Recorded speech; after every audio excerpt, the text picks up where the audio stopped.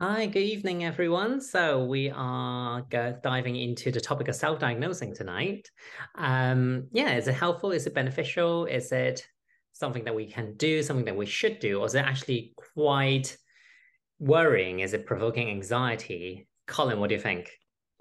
Well, I actually really like the subject matter because I think that if we consider the basis of how we sort of understand or get some knowledge on anything, it's split into several different areas. So the first area that we're looking at really is we're looking at our experience. What's our experience? Why do we actually choose to diagnose? Why are we looking for a diagnosis? So what's our experience of something? The next is that what are the reference points that we are using to get a diagnosis? So there are numbers of different reference points, and those reference points were traditionally, they used to be a physician, a doctor. But those things have changed. They've changed quite substantially. So the question for me around this is that what or who do we trust with regard to the diagnosis that we're looking for? And also, why are we looking for those diagnoses as well? And then the third thing I think is the area is that how we infer, how we come to begin to understand a bit more about ourselves, to understand the situation that we're actually in. So for me, there's three different elements here. And these elements we actually use on a daily basis, on an ongoing basis to discover things about the world. Okay, so we have our own experience of the world. And the reason this is important is because sometimes we want to get a diagnosis and we know that something isn't right. We've got to feel that something isn't right. So our experience,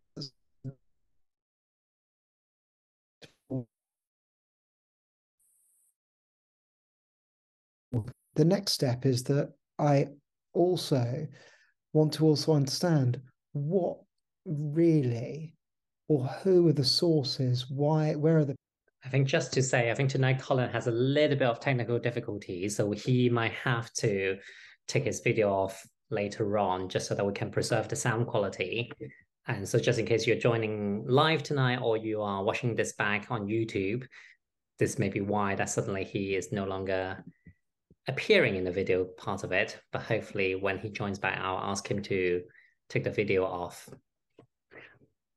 While we're waiting for that to happen, I'll also quickly jump in as well, just to say I really agree with Colin, where we have to make the decision on what the diagnosis is, how to identify, how to kind of think about what condition do we have? Is it normal? Is it abnormal? That's all very, very important to think about, and who to trust. Is it our intuition? Is it our instinct? Is it ourselves? Or is it something that we can find on Google, something that we can find on an online searching platform, or is it the doctors that we meet?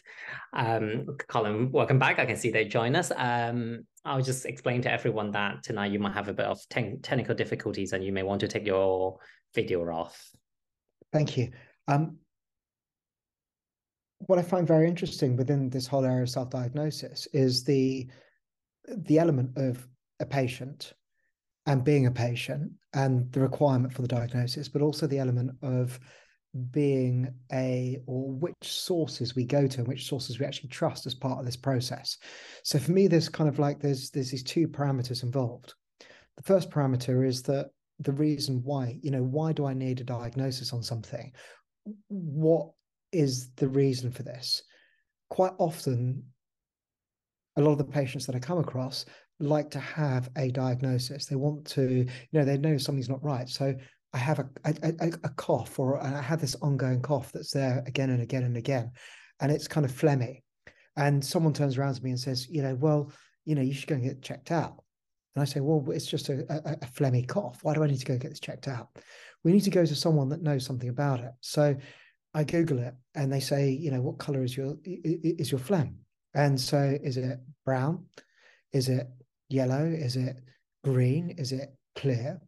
And so suddenly you've got this ability to diagnose rather than actually communicate with someone. You can actually come to a position where you go, actually, this is quite useful because I've got brown phlegm, which means there's blood in it. I need to go and see someone really, really quickly.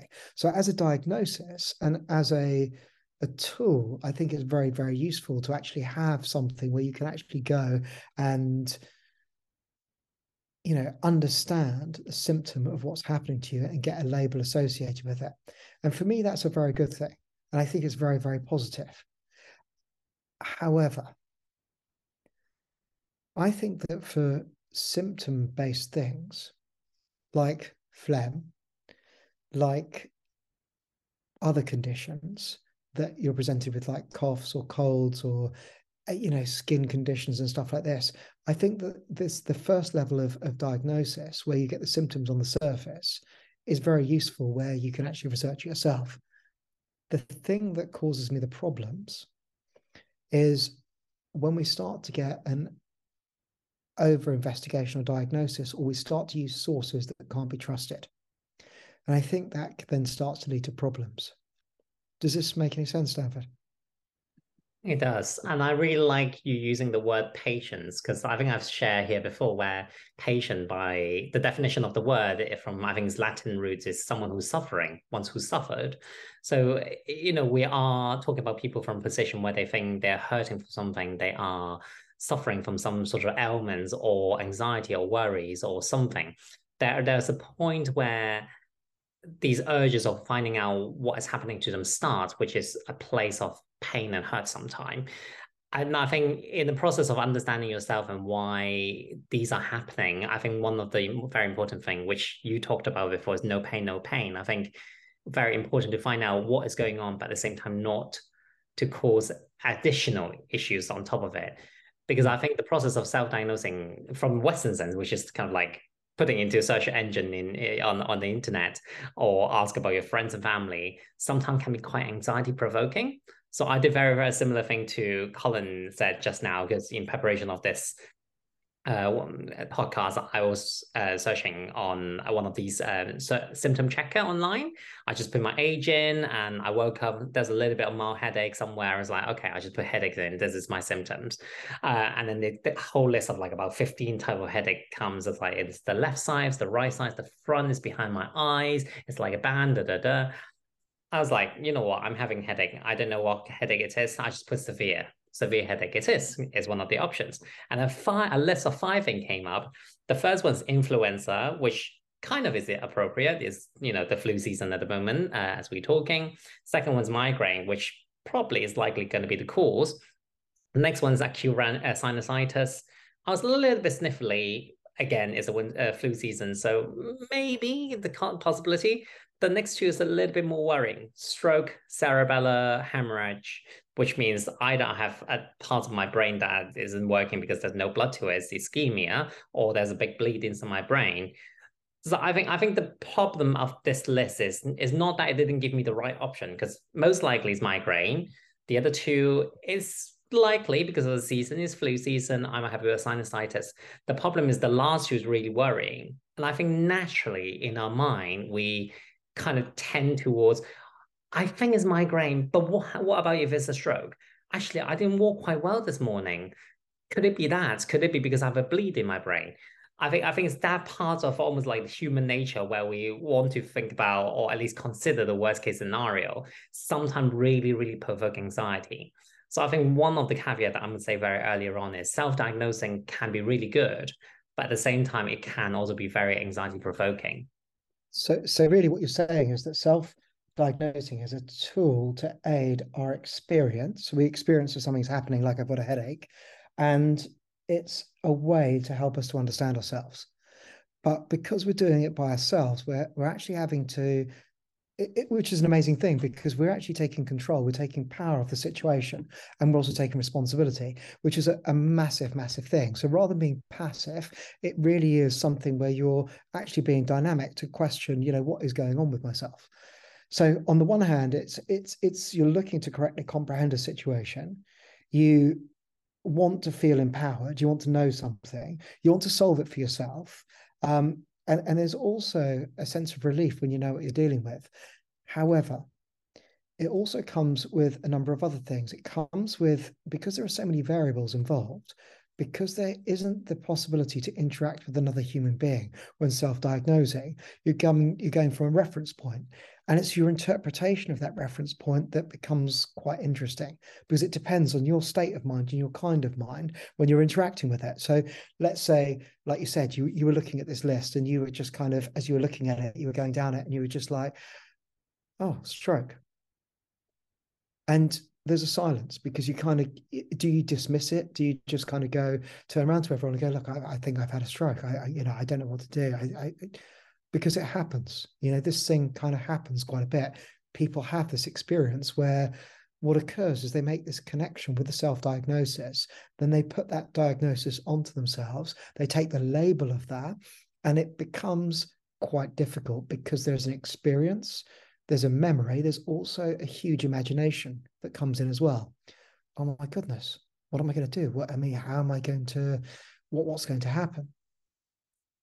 Do you see what I mean, Stanford? So I think what you're doing is we're beginning to build out these parameters. What I'd like to investigate a little more with is the not just the positive areas of self-diagnosis, but also the not so positive areas, the kind of the areas that we need to watch out for.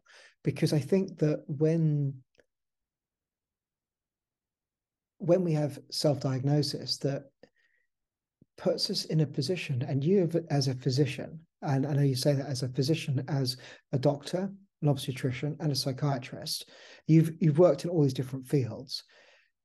In Ayurveda, I remember studying the Charaka Samhita, and in the opening of the Charaka Samhita, it says there are certain people that you shouldn't take on as patients. And I was thinking, hang on a second, you shouldn't take people on as patients, and it's those people that won't be influenced by you. Almost it appears that they know more about their condition than you do. And it means that there becomes a strange dynamic between the patient and the practitioner. Remember, the Charaka Samhita is a very old text. And so it's talking about this dynamic between the patient and the physician. And so I find that interesting, because you must have come across that a bit yourself. Yes, I was just going to say, when you were pausing, saying that who you're not going to take on as your patient, I was almost going to jump in and say, doctors, don't take doctors in as your patients, which in some way kind of is what you said. Is I think there is a kind of like a doctor's own saying that we are the worst patients sometimes, because we learn these things, we practice these things, we know how to research academic papers. Actually, in some way, we do become our own worst patients, because maybe because this will have too much knowledge, we have too much imagination. We also seen too much the the fear sometimes of the anxiety is really, really quite difficult, and also make it quite difficult for us to kind of be a little bit more open to listening to other people's opinions, because we have such a strong one ourselves. Um, but almost kind of going back to the beginning journey of the being a doctor, like kind of just explain where they come from a little bit, because I think it's also quite relevant. There's something actually quite well known called the medical student disease. I'm not sure if you ever heard of it. It's a form Yes, of, hmm? I've heard of medical student disease. And medical student disease is very, very interesting. Carry on.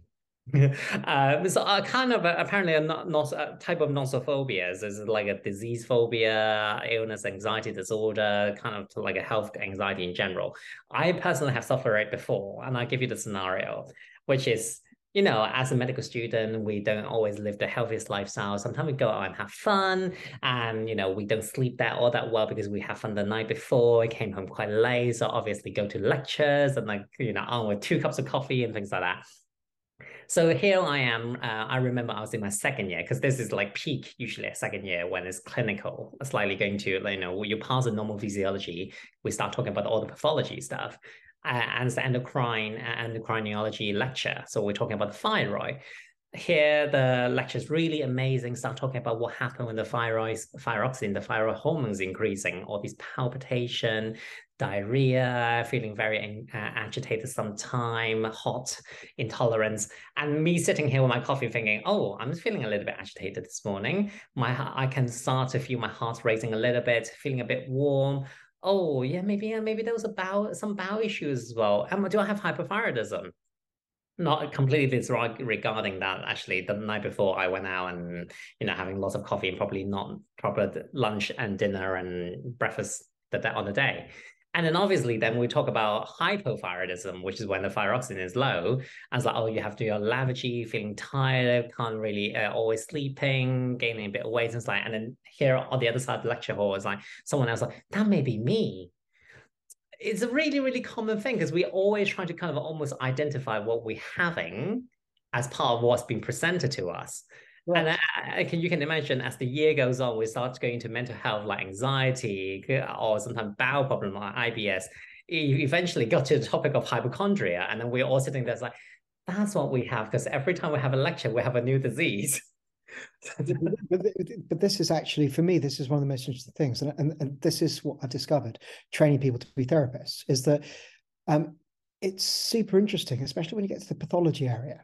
And not just the Western pathology, but also the Eastern pathology as well, is that we tend to self-diagnose. We tend to attach onto these different ideas. This is why I think that the memory and the imagination is quite interesting when we're looking to understand ourselves, because diagnosing is all about understanding ourselves. And self-diagnosing is looking to understand the situation you're in a little bit better. And so almost when you're investigating, you're learning and you're growing, you're starting to, you don't know what you don't know. And so when you're presented with these different ideas, you suddenly you latch onto them. You think, well, actually, I have irregular bowel movements. I've been, I've been passing gas in several directions in various different ways. I feel bloated in my abdomen. I feel this, I feel that, and suddenly it's just like there's a panic that sets in. Now, this is in a situation where we're training people to be professionals. But imagine if you didn't have the support around you. Like imagine Stanford, if you didn't have the support of your medical team around you, who turn around and just go, Stanford, you just drunk two cups of coffee. You don't have hypothyroidism. You're just manic. So there is a kind of this rationale. Imagine if you don't have the support around you, you're left guessing. And also you're left to your own devices with regard to, oh my goodness, is it this? Oh my goodness, is it that? Oh my goodness, is it the other? And so for me, I think this is kind of interesting because it, how do we clearly comprehend, how do we bridge the gap between the knowledge that we're acquiring and we're growing and we're understanding ourselves with? How do we bridge that gap between that point and the investigation we're making on ourselves, and also the understanding about what's going on with us and what's normal and what's not normal? It's very interesting that you're saying this because I had someone who said, I'm having a panic attack. I'm feeling very, very, very anxious indeed. And I said, well, what are you about to do? I'm about to get on stage and I'm about to present to everyone. I said, you have butterflies in your stomach? Yes. So this is completely normal. So I have this same thing every time I go and present as well. They looked at me and said, it's normal. It's completely normal. So if you didn't feel this, you didn't care about what you were doing. Oh. So I think, this idea of self-diagnosing and also putting labels on things, it's good to know that we have this, but what's the context? What's the situation of it? And I think that physical diagnosing, which is what you discussed earlier, is actually much easier. You've got a series of diagnoses, which are quite physical. Okay, you can kind of pinpoint them, is this happening? Is this happening? Is this happening? But when we start to look at sort of deeper diagnosing, mental diagnosing, so there's a lot of diagnosing going on TikTok at the moment and on Instagram at the moment with regard to ADHD. There's all this diagnosing that's happening. And is it that what's happening is that everyone's ADHD? Or is it that what's happening is that we're being given certain things that we can all relate to and go, well, actually, that's me. That's exactly what I'm like. So I'm trying to understand all of this because I think what it's doing is it's creating a lot of confusion. And the question is, for me, who do we trust within this? And who do we trust with regard to our interactions and why are we creating those interactions?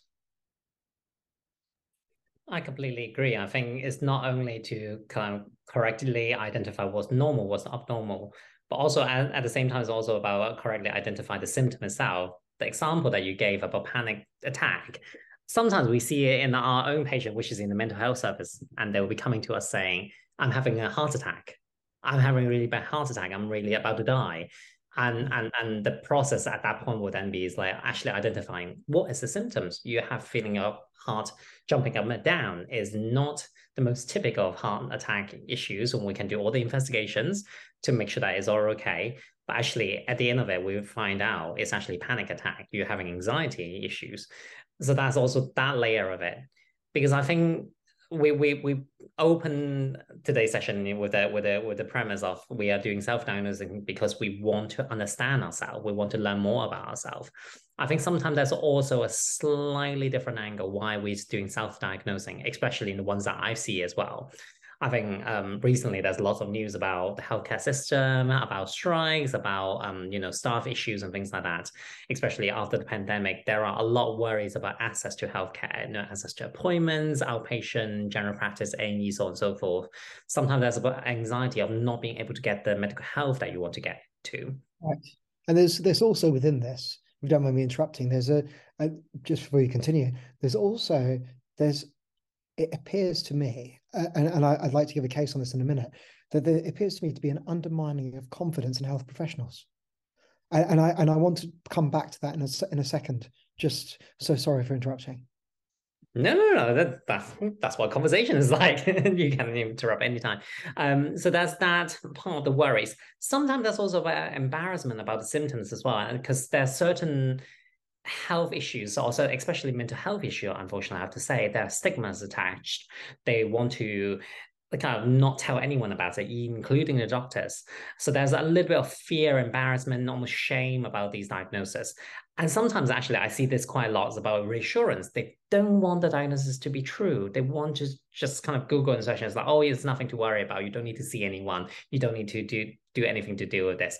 So I think the starting point where this self-diagnosing is also quite important, because if you come from a place where you're already very worried, very anxious, very fearful, sometimes it also kind of lead the outcomes a little bit as well. So anyway, I'm going to give Colin, you go back to what the example you want to give us.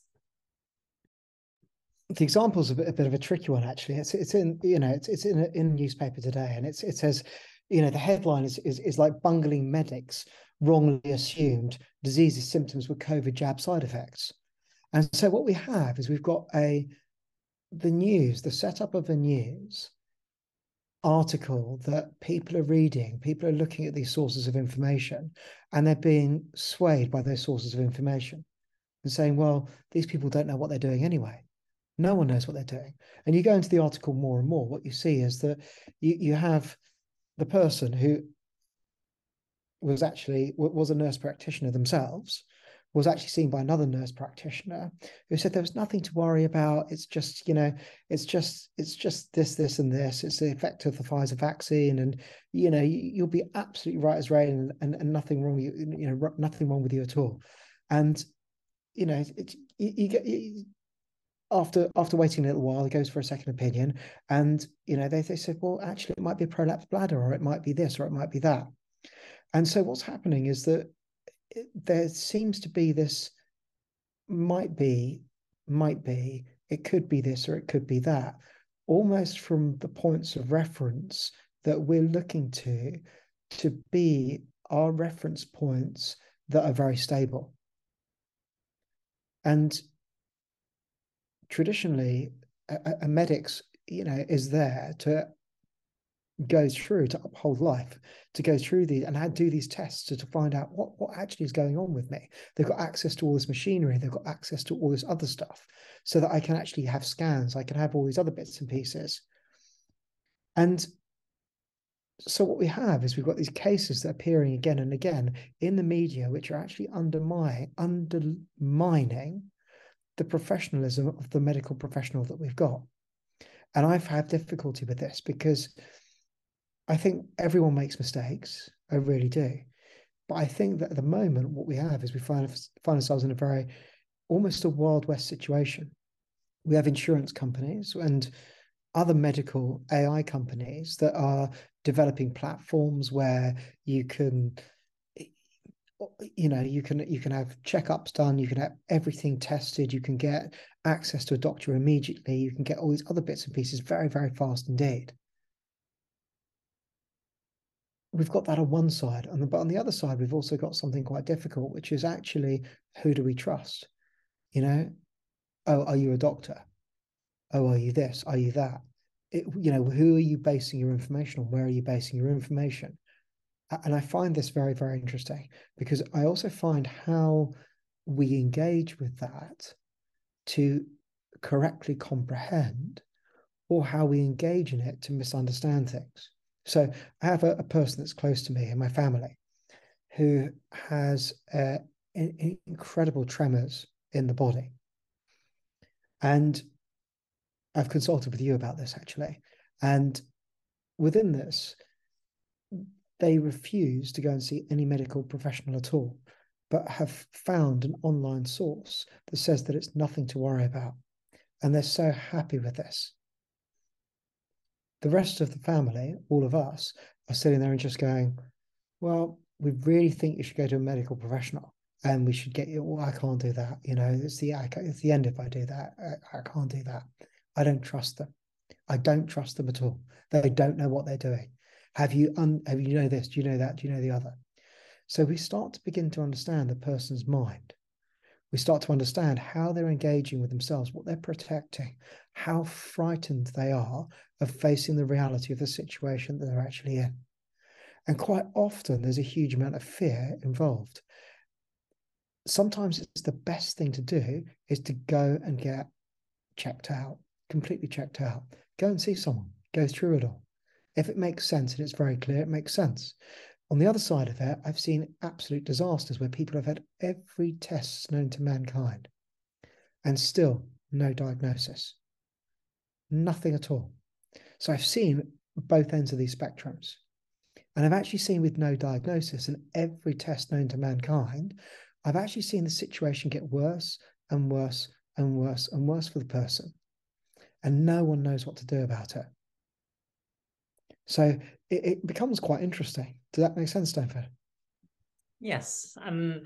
As you were saying, I was thinking the motivation behind all these testing available is definitely very interesting because as I was doing my research for this time, I found a website that's very good, talk about how self-diagnosis can be a problem, what can be offered, what should be, what problem does it cause.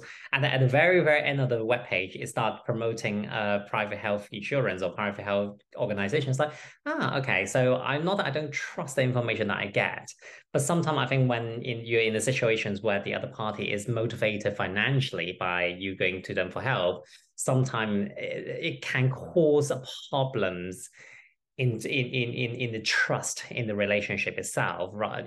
Are they doing all these tests because they needed to? Are they doing all these tests because they wanted to make more money? Are these tests relevant? Are these tests actually going to be okay? Just for example, because you brought up the example of ADHD earlier on, I have worked in the, child and adolescent psychiatry previously, and I work specifically in the team called neurodevelopmental team. So we look after children who may or may not have diagnosis of ADHD, so attention deficit hyperactivity disorder, or sometimes autism spectrum disorder. In order to diagnose a child or an adult with ADHD, we actually have to go through a whole battery of tests and questionnaires, informations, and reports. So we have to gather information from the parents, we have to gather information from the child, we have to gather information from the school environment, and sometimes other professionals if they are involved, such as speech and language therapists, because they may be a challenge in their speech. We may have to talk to occupational therapists because they might be oversensitive sensation-wise. They have to have special adaptation. And then from all these reports, questionnaires, and then we have to see the child with the parents a lot of the time. Sometimes we have to even go to school visits just to see what the environment is like, or at least get a report from third party. And these processes might have to be repeated more than once before diagnosis can be given. And exactly as you said, can be very frustrating because it's not guaranteed at the end of this process you will get a diagnosis of ADHD. Sometimes the child and the family will come out actually actually your child doesn't really meet the criteria of ADHD. It Mm. may just be environments, it may be the personality, it may be the tendency of the child, so on and so forth. And that I really appreciate can be a very frustrating experience. Especially when we know that something's wrong, because often we're going for a diagnosis because we know something's wrong. Do you see what I mean? So, in fact, you may know that you don't have the attention that you think you should have, or you don't hit the criterias, but yet within the parameters set by another authority, you don't meet those parameters entirely. And so where do you fall in that gap? There seems to be a gap between you being okay or you meeting that criteria and you falling through the cracks in that gap as well. And it's not just with ADHD, it's in lots of other different areas as well. So it's not, and I think what you're saying is that it's really not a simple, 10-point list to you being ADHD. It's is it a fad to normalize what is abnormal, or is it just that we're all abnormal? I mean, and does it help me if I know, if we take something like dyslexia? um Dyslexia is very interesting, and from my own perspective, I didn't realize, I didn't know I was dyslexic. I just thought I was a little slower than other people, but it didn't stop me in my life.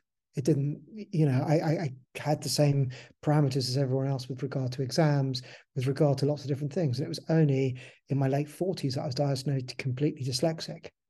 And it was a real relief because I thought actually I was a bit sort of wasn't fast enough. So in one way, not having the diagnosis meant that I had to work harder than everyone else. I do also wonder when you talk about comparison, is you feel like you're slower than everyone else. Where did that comparison really comes from? Because like your example of the children thinking, oh, I should, or the parents, or sometimes the teacher may think, oh, they should be able to focus a little bit more. Where does that comparison draw from? Because I take my own example when you talk about your dyslexia is my mother tongue is actually Chinese. I don't go into an English speaking country at the time. So actually, when I've come to this country and I have to study, I have to learn extra hard as well. But my parameter is that English is my second language. So me learning extra hard and putting extra time into and effort into studying is given.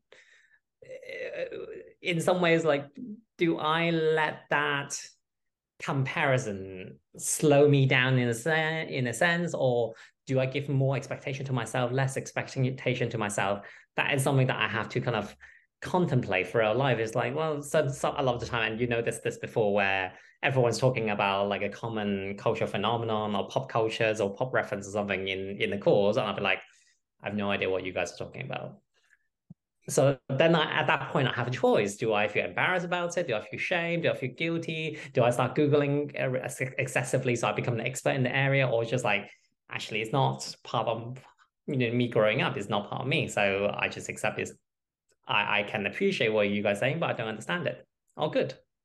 So what you're saying here is actually fascinating because it means that we're having these reference points between each other about what it is to be normal. And when we don't feel normal, we're looking for a diagnosis, which gives us an advantage or helps us in a particular way or explains to us our experience of what we're thinking. Yes. And it's all relative. And I guess in some ways, the expectation that you want to be just as good as the other person. So when we start to look at diagnosis as being hurtful or not hurtful or helpful, there's a line with regard to it, which is where if we get the diagnosis, it becomes helpful, but then what then? What's the next thing? There's a real relief when we know, let's say we're dyslexic, or we know we're a particular way. And it's helpful because it helps us to begin to know ourselves. But when we have a diagnosis how do we attach onto that diagnosis so strongly that it actually influences our life more than it actually should do? So it actually becomes an excuse for us by holding on to that diagnosis very strongly. especially if it's a self-diagnosis and not given by something else. Also, I think sometimes the holding on strongly can also hinder the next step of progression as well. I've seen a case study where as an adult the person got diagnosed with ADHD. So he will explain to people around him all the time, like, oh, I got ADHD, which is why I butt into conversation all the time. Oh, I got ADHD, which is why when you tell me things, I'll forget next moment. And in the end, I had to have a very frank conversation with him. It's like, well, what does ADHD mean to you? And it's like, oh, as a psychiatrist, do you not understand what ADHD is? It's like, I understand what ADHD is, but what does it mean to you? What does it actually offer you in a sense? It's good that you have the diagnosis that give you a sense of relief and you're understanding what's going on in your life. But at the same time, we have to move beyond that point because we have to help you in the best way that you can start living your life. If you're a child that I was looking after in the child adolescent or camp service, then I'll say, oh, we can give you a specialist educational need department to help. It's called SEN, I think nowadays in school, a lot of the normal school. We can refer you to occupational health. We can start medication, so on and so forth. But in adults, actually, a lot of these pathways are not there. So as an adult who got diagnosed with ADHD, what does it mean? What adaptation can you do? How can you make life accessible or easy or happier for yourself? I think it's once we got the diagnosis, what next? I think sometimes is what people can struggle with. And that for me is it, so where do we get the diagnosis from? Is it a proper diagnosis, or is it one that's just kind of like, look, it's so obvious, I've got ADHD. I know numbers of people at the moment who say that at the moment, it's my ADHD. And I'm like, but you haven't even been checked out. You haven't had you've had no tests, you've had nothing whatsoever, and you're saying this. So actually what we do is we start to get a I think the important thing that I can see from our side, because the case study that I brought up, he has the diagnosis made by medical professionals. And yes, I think that part is very, very important because to find out exactly what's going on and to know that actually all the symptoms can be attributed to the right thing is very important. But then what next in the next part is to understand because of this diagnosis, what can you do for yourself? I think is really important. Sorry, Colin, I was filling in as you get ready. yeah, sorry, I was discussing sort of this collective symptoms and also or collective diagnosis. So almost creating a blanket diagnosis and a blanket set of symptoms. But with those, what we start to get is we start to get numbers of different exceptions that are put in place for people. So we're getting in place numbers of different almost I think with ADHD you get a disability allowance, don't you? Is this the case? That I have to say I'm unsure. Yeah, I don't know. So please don't quote me on that. But I think there is some kind of with a number of these different diagnoses, you get special, there's if you're taking exams and you have dyslexia, you get extra time. So there becomes all this sort of different requirements where in one way, I think it's brilliant to have a diagnosis because we can understand more about ourselves. But in another way, what we're starting to get is we're starting to get so many different variables, huge numbers of variables, that it becomes very, very difficult for everyone to interact with each other. It becomes quite hard, really, really hard, because we need to take things into account. We need to take into account how each of us are and the situation that we're actually in.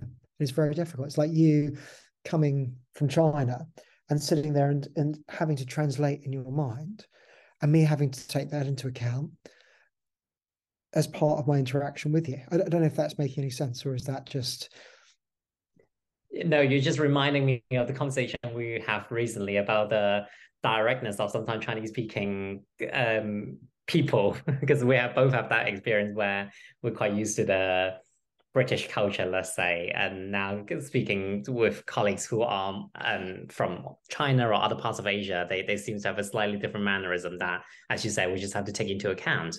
And sometimes I think it's very much the same as if you are meeting someone who has ADHD, autism, what does that, I don't want to say label, but what does that diagnosis really mean in the interaction? Exactly. What does it mean with an interaction? What does it mean to the person? What does it mean to the other person? And how do we acknowledge and respect those diagnoses as part of those interactions that we're having? Yeah, And I think in one way, I think it can be very, very helpful, really helpful. But in another way, it can actually increase the barrier between human beings, yeah, especially when people can be very sensitive about their diagnosis. I was going to say, originally that's the design. The design of diagnosis of especially disorder is just a collection of symptoms that tend to happen together. So for one human being to another, easy to understand what do they mean when they say, let's just say hypothyroidism. You know, if you talk to one medics or one patient to another or one family member to another, they understand what you're talking about. That's the purpose of diagnosis. The labeling itself is to for ease of communication. I think sometimes it's when, as you said, there are other things attached to that labels when there are, say, desire or their imaginations, there are shame, guilt, whatever the emotion attached to it, then that label can become a barrier, not only to outside outward interaction, also inward. I have a number of patients that case study I just mentioned included with the ADHD, but sometimes it can be depression, sometimes it can be anxiety, sometimes it can be schizophrenia. I'm a psychiatrist at the moment, so these are the examples I have. These are the labels that they use. Oh, that's why I can't get out. That's why I can't, get a job. That's why I can't do this. That's why I can't do that. Sometimes individually that is true, but also at the same time, I have to say I've seen numbers of case study, number of patients who lead a very successful life, who, despite the fact that they have schizophrenia, despite the fact that they have depression or anxiety, whatever it may be. So the label itself doesn't necessarily automatically become barrier for us to carry on, but sometimes how we kind of use the label per se. Who we actually think we are, really. So if I just start to recap on the ideas that are being presented here, the first idea is that we've got the capacity to ourselves to understand that there's something not quite right. And I think that's the thing. First thing is that I have a feeling that something's not quite right. Is that a real feeling or is it imagination? Or is it that actually it's something else? So I've got this kind of first step with regard to this. There's an experience. I have an experience of something. And then what I tend to do is I tend to look for sources, and the sources that we're looking for are kind of interesting sources. We tend to Google. Everyone tends to Google everything. They do. They start at that point. Very rarely do, and people tend to ask advice from other people as well. Have you noticed that? Oh, my hip seems to be hurting. What do you think it is?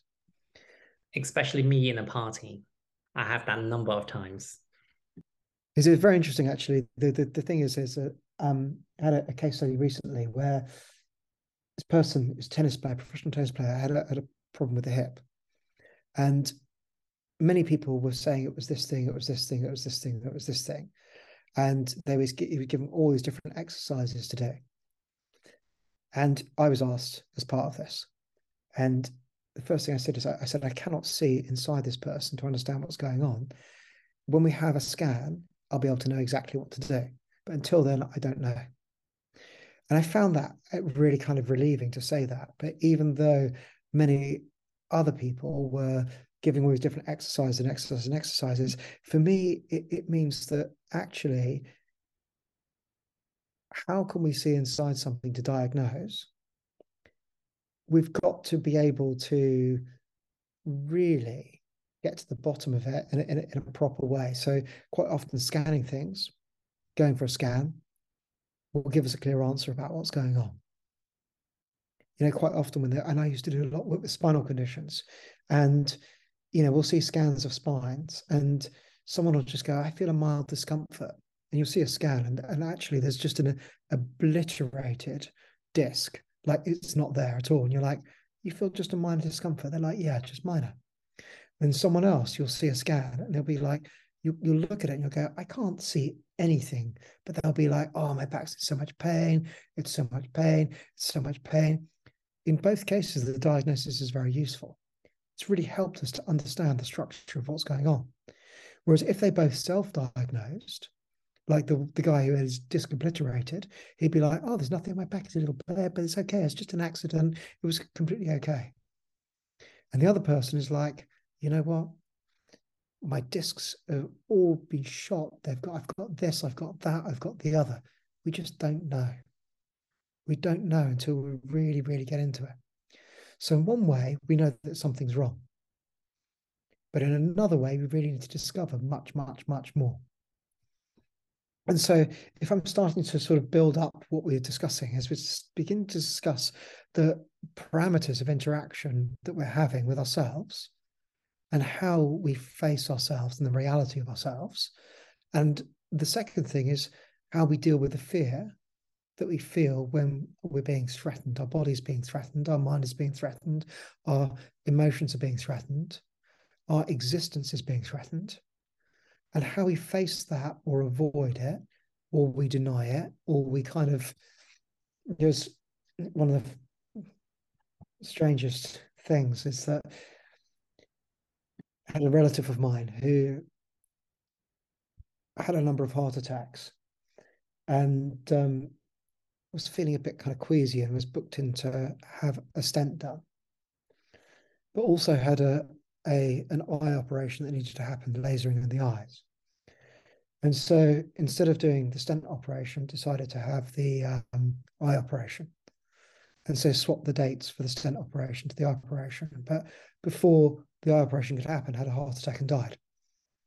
And because they said, well, actually, I don't need the stent operation. It's completely okay.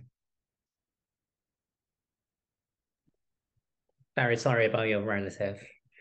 And I was just going to make the same point, which is, I know it's very hard, especially when you already have kind of this feeling that something is not quite right. It's, you're already fearful and worried and anxious.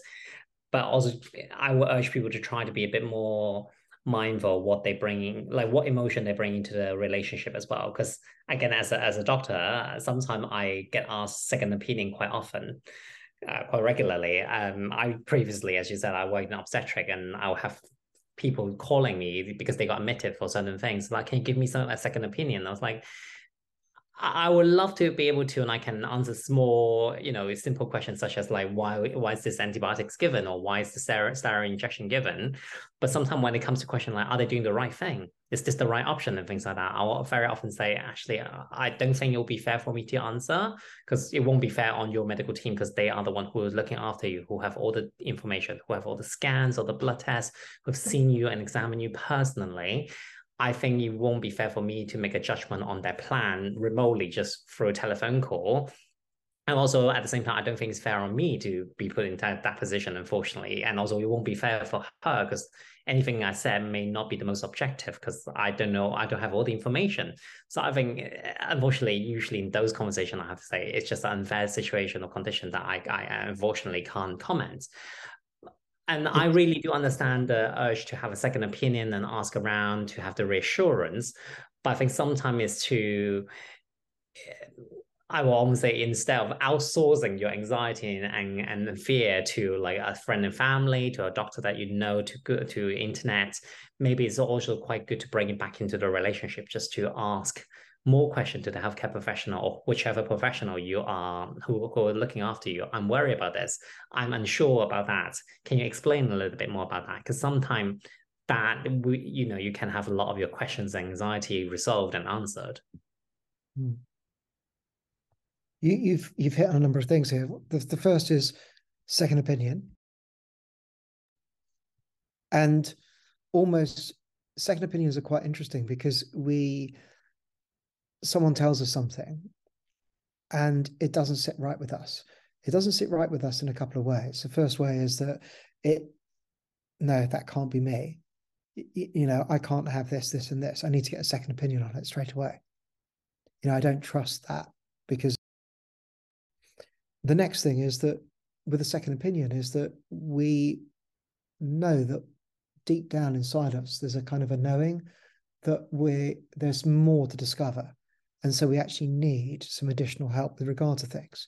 So for me, second opinions they fall into these kind of different areas. That's what I really like. But the interesting word you used was reassurance, is that quite often we need reassurance as part of our journey to be aware of ourselves and to discover what's going on with us, whether that's physically, whether it's mentally, whether it's emotionally. And so this reassurance can come in many different ways, shapes, and forms. So I think the reassurance that we seek, I'm going to come back to your original point, which is sometimes we have to keep investigating ourselves. Like what is the symptoms that we're actually experiencing? What's going on? Sometimes we can infer and talk to medical professionals. Sometimes we can Google simple things. But ultimately, it's kind of almost keeping an open mind just to hear and feel what is happening. Right. So it's so actually there's a number of reasons. We self-diagnose because we need to know what's going on. We self-diagnose because someone else can't actually help us. We self-diagnose because we don't trust others and we're frightened to go to a source. So we want to look up before we trouble other people. We want to. So there's numbers of different reasons why we actually self-diagnose. So there's a lot of stuff within the character of a person.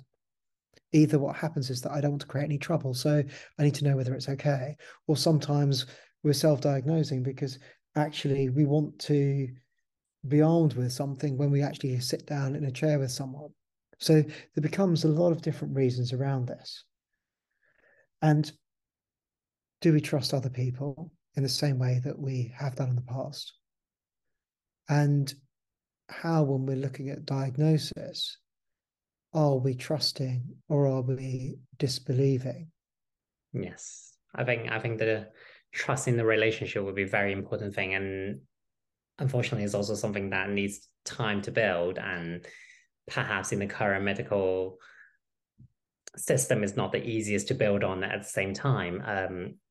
I remember I was talking to one of my senior colleagues recently about um, care for certain types of patient or certain patient, a patient with certain diagnosis, such as like personality disorder, where inherently there may be instability where you need a lot of trust in the system, actually relies very much on the clinician patient relationship, where you have to have a repeated encounters, you have to have a lot of discussion, understanding of each other, where the point of treatments, when actually we can hold the other person, how to hold the other person.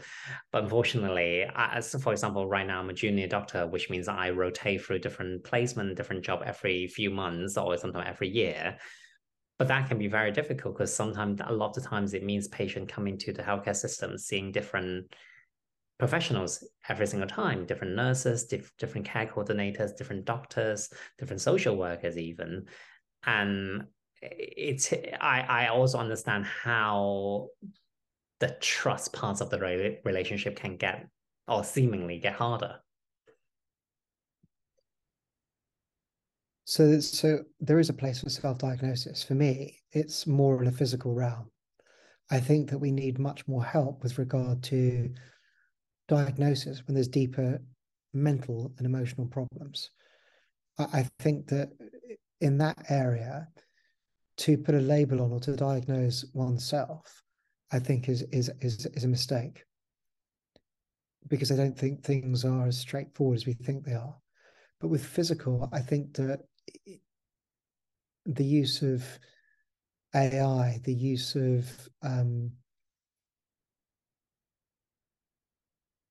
computer-based modeling and decision making is really helpful. It really, it tells you just, it's something to worry about. Go and see someone straight away. You need to do it now. It helps with regard to the motivation of the process that we need to do. So I think it is very useful in that way. I also think that it saves a lot of time. It takes pressure off different systems. So I think that's also very important as well, because actually it provides that kind of that level of interaction that's actually needed just to begin to point people in the right direction. You know, do I go in this direction or this direction? Do I go and see my GP or do I go straight to A&E? You know, what's the route that I need to take? And I think that becomes important with regards to self-diagnosis.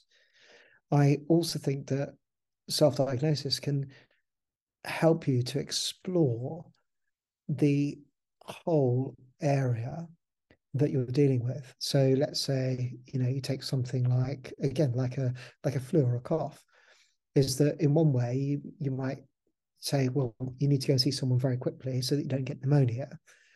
That's fantastic. But what else could you be doing? You know, there can be other things that we could be doing as part of this. And it helps you to explore these other areas once you've got a diagnosis, other areas that are complementary to an approach that you take for your situation. So I think that's also useful as well. So I think that it's an area which has got a sort of a band, I would say, of health within it, self-diagnosing. But I also think that on the edges, it's also got some unhealthy aspects to it as well. And that's my feeling with regard to it. What's yours? I was just going to be lazy and say can't sum it up any better than myself. But I think you're hitting the nail on the head, which is finding the right relationship within the process of self-diagnosing is most important. Sometimes technology can really help, like a scan, as you said, can really give you a lot of information. Then whatever self-diagnosis or formal diagnosis you want to get from that will be the most correct one because you have the physical fact. Sometimes technology may not be the most helpful, like the symptom checker that we have. Yes, it may provide the right information, but at the same time, it can give you a lot of anxiety-provoking diagnosis that may not be true. The internet has a very fast, wide range of information now, then they are really helpful because you can actually get a whole medical textbook on it, but actually reading them correctly will be quite difficult at the same time. I have the example where I think during the pandemic, someone sent around a paper saying how wearing masks long term can be problematic. It's 42-page long and has 178 reference. It took me about half a day to read through the whole thing. And yes, although it makes a valid point, some part of it actually wasn't too relevant to the general population. But that is the information that's freely available online, where if it takes, half day for a doctor to read, it will be very hard to digest by the general public. And sometimes it's just have to be more caution. Same as people that you meet and you ask about your symptoms, it's good and well that you ask another person who have psychosis, which actually at the moment is what's happening. One of my patients asked around to another his friend who also have psychosis. Apparently her treatment regime is different. Can he try the same thing? It's like, well, yes, it may be good and well that it's working for her, but we can't just make the assumption that it work for you because you're different people, you're different gender, you're different age, you have different situation and scenario. So I think it's finding the right level of interaction with the tool is the most important. And just like the interaction with healthcare profession, blind faith is not recommended, but at the same time, I think too much anxiety and fear will also not be helpful. I couldn't agree with you more with what you said. I think we are all very different. I think this generalization, and I'm sorry if I communicated it poorly before, this kind of generalization, this blanket of generalization of diagnosis on a kind of a collective, and then the differences that we have with regard to this and how we perceive those differences and the effects those have, and how we value those or other people don't value those, it causes more and more problems. It really does. Yeah. Stan, it's really good to talk to you this evening. You too. And can't wait for the next one. Neither can I. Thank you, everyone else, for joining as well. Hopefully, we get to see you again very soon. Thanks, Dan. Thanks, everyone.